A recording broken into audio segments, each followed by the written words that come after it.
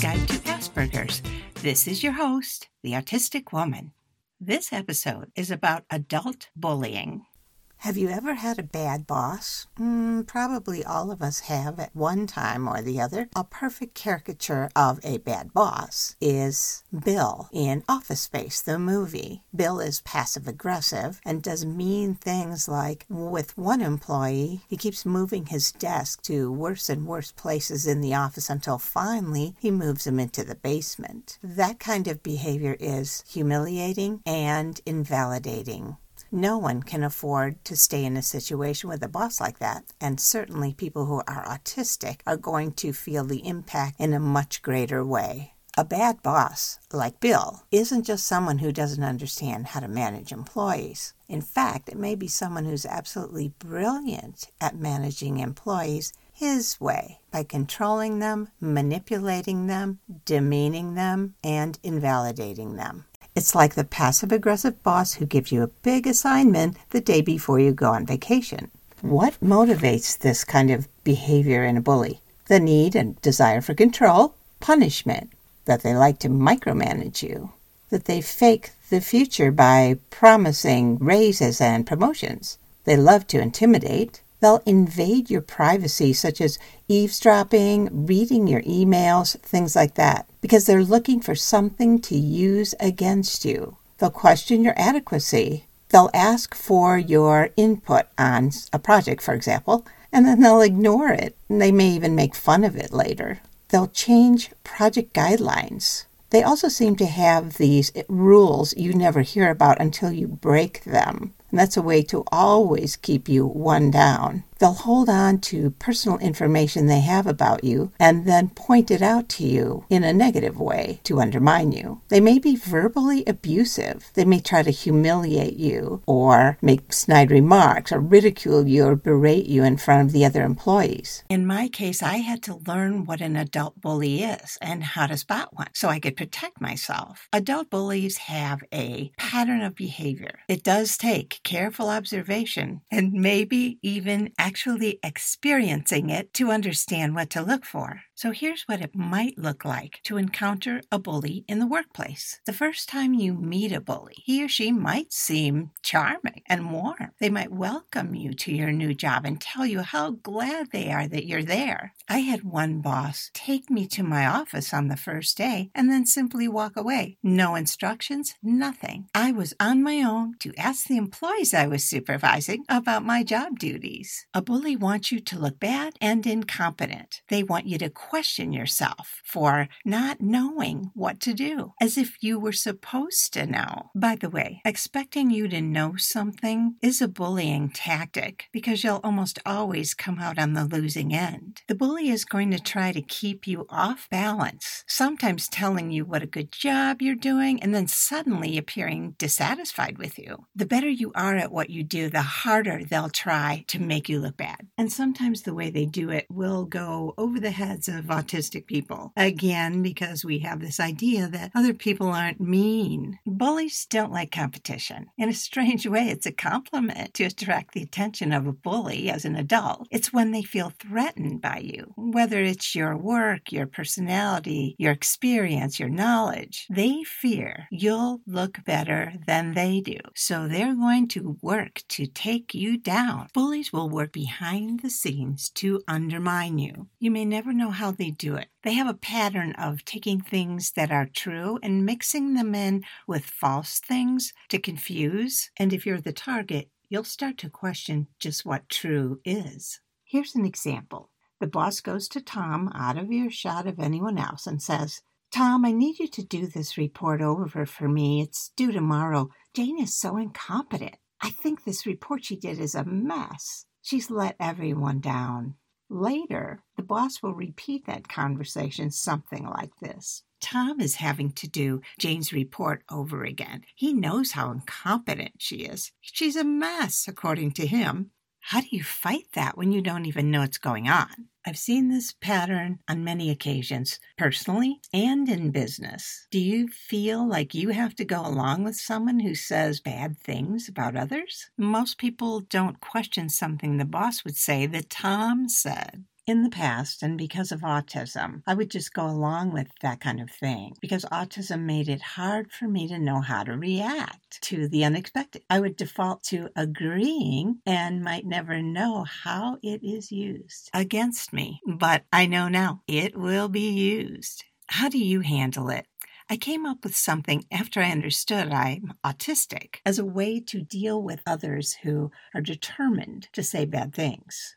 I just know that I somehow felt dishonest when I was agreeing with something like this. I didn't like when I heard bad things. It made me so uncomfortable. And finally, I just felt unwilling to do it someone else's way, especially when I found it so unpleasant.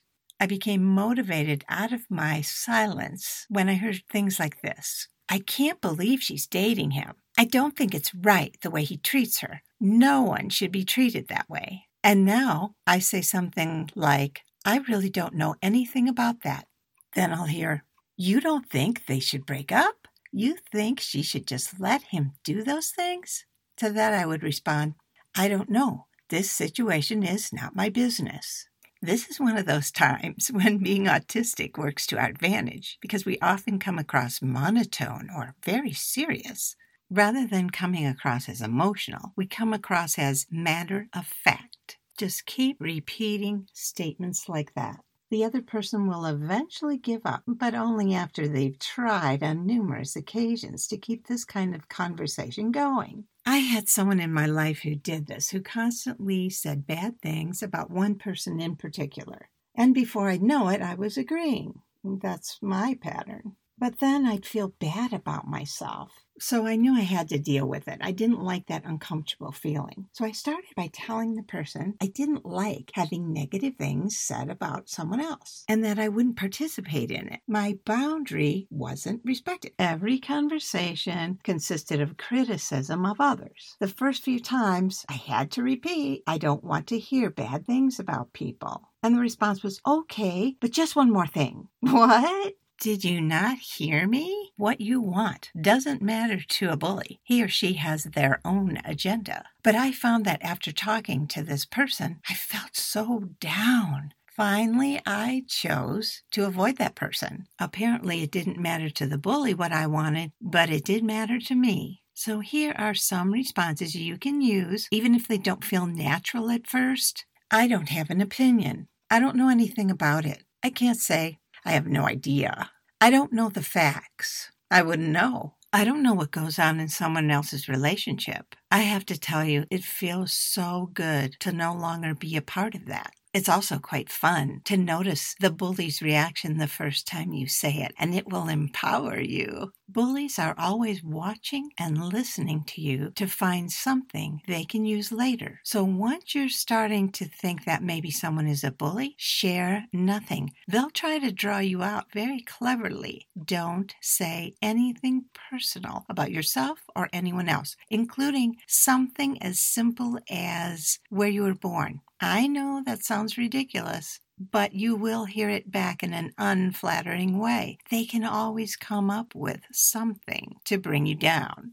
Don't trust them. They're clever and manipulative. You can't beat them at their game. They've played it their whole lives. They live for it. Autistic people often have a strong sense of justice and fairness, and along with that is a conscience. Our conscience tells us to play fair, to assume the best, and to be kind. Question that. If you're with a bully, forget that. Your conscience is your weakness against a person who doesn't have one. Does a bully have a conscience? I say no, and here's some evidence of that. A bully can do no wrong. A bully thinks you are nothing. If you are nice to a bully, they laugh at you for being so naive and trusting. A bully will set you up, make you look bad, try to upset you, try to get you to act on anger or hurt. They'll do anything to gain power over your happiness. Do you want to be in the vicinity of someone like that? I was pretty naive about autism, and at one point I didn't realize that the long relationship I had was with a bully. I was a mess. I was emotionally distraught. I didn't know who I was. I hated the way I was treated, and I convinced myself no one would ever love me because there was nothing about me to love. When I finally left the situation, I decided to do some research. Of course I did. I'm autistic.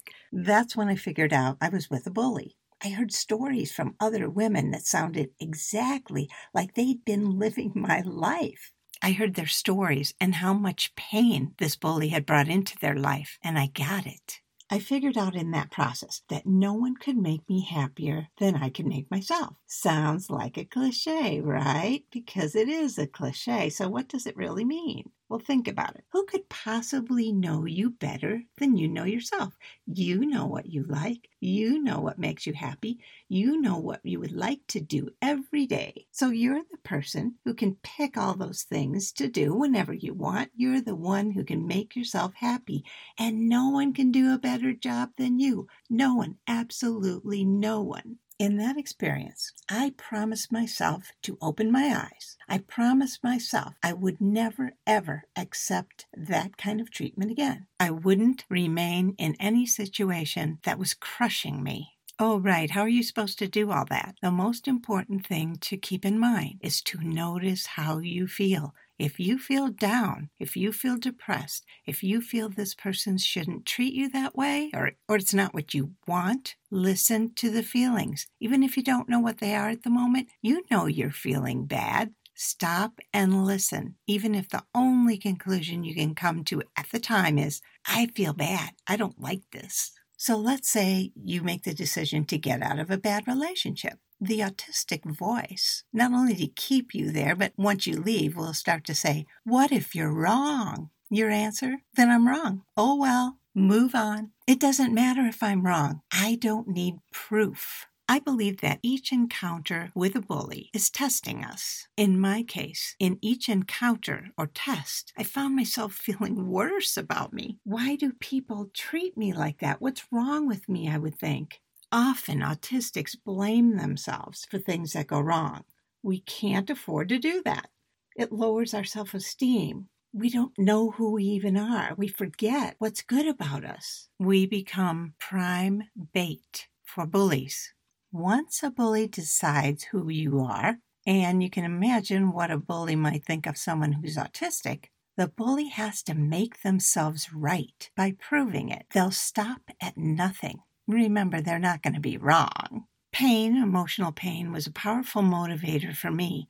I learned everything I could about how to recognize the type of person I didn't want in my life. Every person I'd meet, I'd start to watch them and question everything they did. It was kind of a practice, I guess. I finally got the ultimate test in recognizing a bully and deciding how to handle him. A few years ago, I was hired for a position I had prepared for my whole career. My experience in work and in life all came together so I could be really good at what I was doing. I was in charge of a very important division. I treated people well. I did great work. I respected and encouraged my employees. I was committed. As a result, I shined, and I attracted the attention of a bully.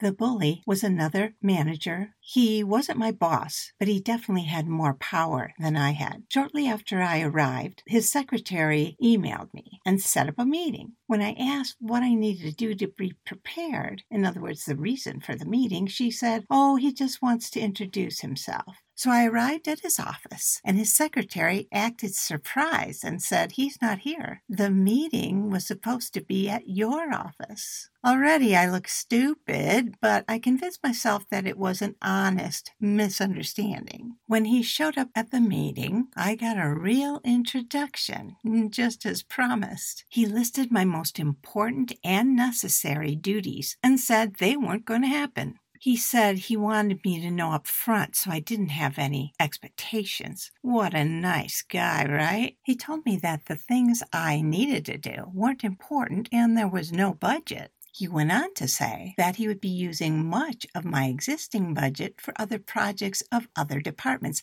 even though the law required that I use this money for my division only. As he continued to talk, he cut off more and more of the power I had to do my job. He had a smirk on his face and a twinkle in his eye. He delivered this like a guy who just wanted to let me know. If that isn't good enough, he also told me that another department wanted my offices and that I would be moving with my staff to a dilapidated storage building. Wow, what a power play, right? As a new employee, what am I supposed to say to that? He wanted me to know that he held all of the cards. I brought up a grant-funded project that was very important to me and to my employees. It would provide security for all of us. And he said, "There's no need for security. It's safe here," and told me that I was to take the grant money and say that I used it. The rest of the time, he talked about himself, and my autistic brain had shut down by then. When I left, I realized I didn't like what he said, and I just didn't feel good. The idea that he was a bully hadn't yet occurred to me. I didn't realize right away that this was having a huge impact on my autistic brain. At first, it was like my mind was blank, and I felt nothing. That's how it seemed. But I got home that night and felt so depressed. It was a Friday, and over the weekend, my depression got worse and worse. I went over the things he said. My anxiety spiked. By Monday, I couldn't go to work. I literally could not. And I couldn't explain it to anyone else that I literally could not go to work. At the same time, I didn't fully understand why I felt the way I did. What was wrong with me? When I did return to work, I told my staff about what had happened and about the fact that we wouldn't be having security, and I saw the look on their faces, and I knew I couldn't give up.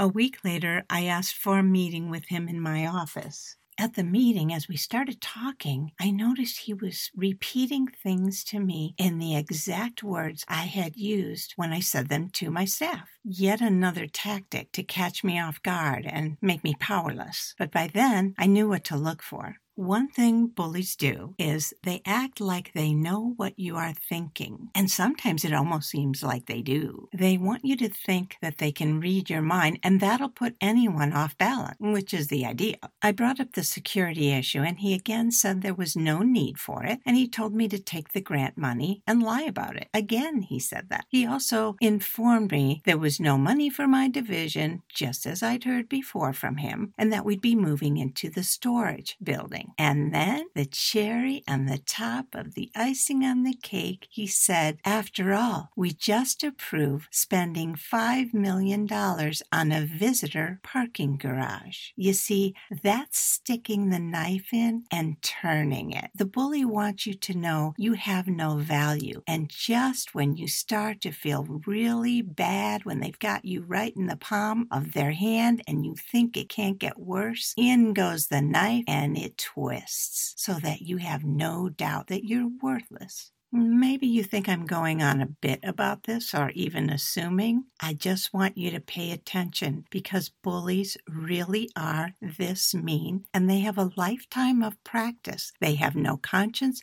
and they don't care how you feel except that they would like to see you feel hurt or angry, and they love it if you lash out. This bully was sitting on the other side of my desk with a gleam in his eyes and the corner of his mouth turned up in the most devious grin. There were other subjects that we had to discuss that I needed answers about in order to do my job effectively, and believe me, each of them he had an excuse for, a demeaning excuse meant to take away any and all power that I had. This man was a card-carrying bully. Later that day, depression hit me hard, and I realized I truly was powerless. If I tried to assert myself, I wouldn't be believed. Nothing would improve. He would escalate, if anything. A bully always has more power than a person with a conscience. I could fight this injustice, but I knew that if I won, my life would be very unpleasant and the process would be excruciating. So for the next few days, my brain tortured me. Depression took me down and anxiety was so bad I felt like I couldn't breathe.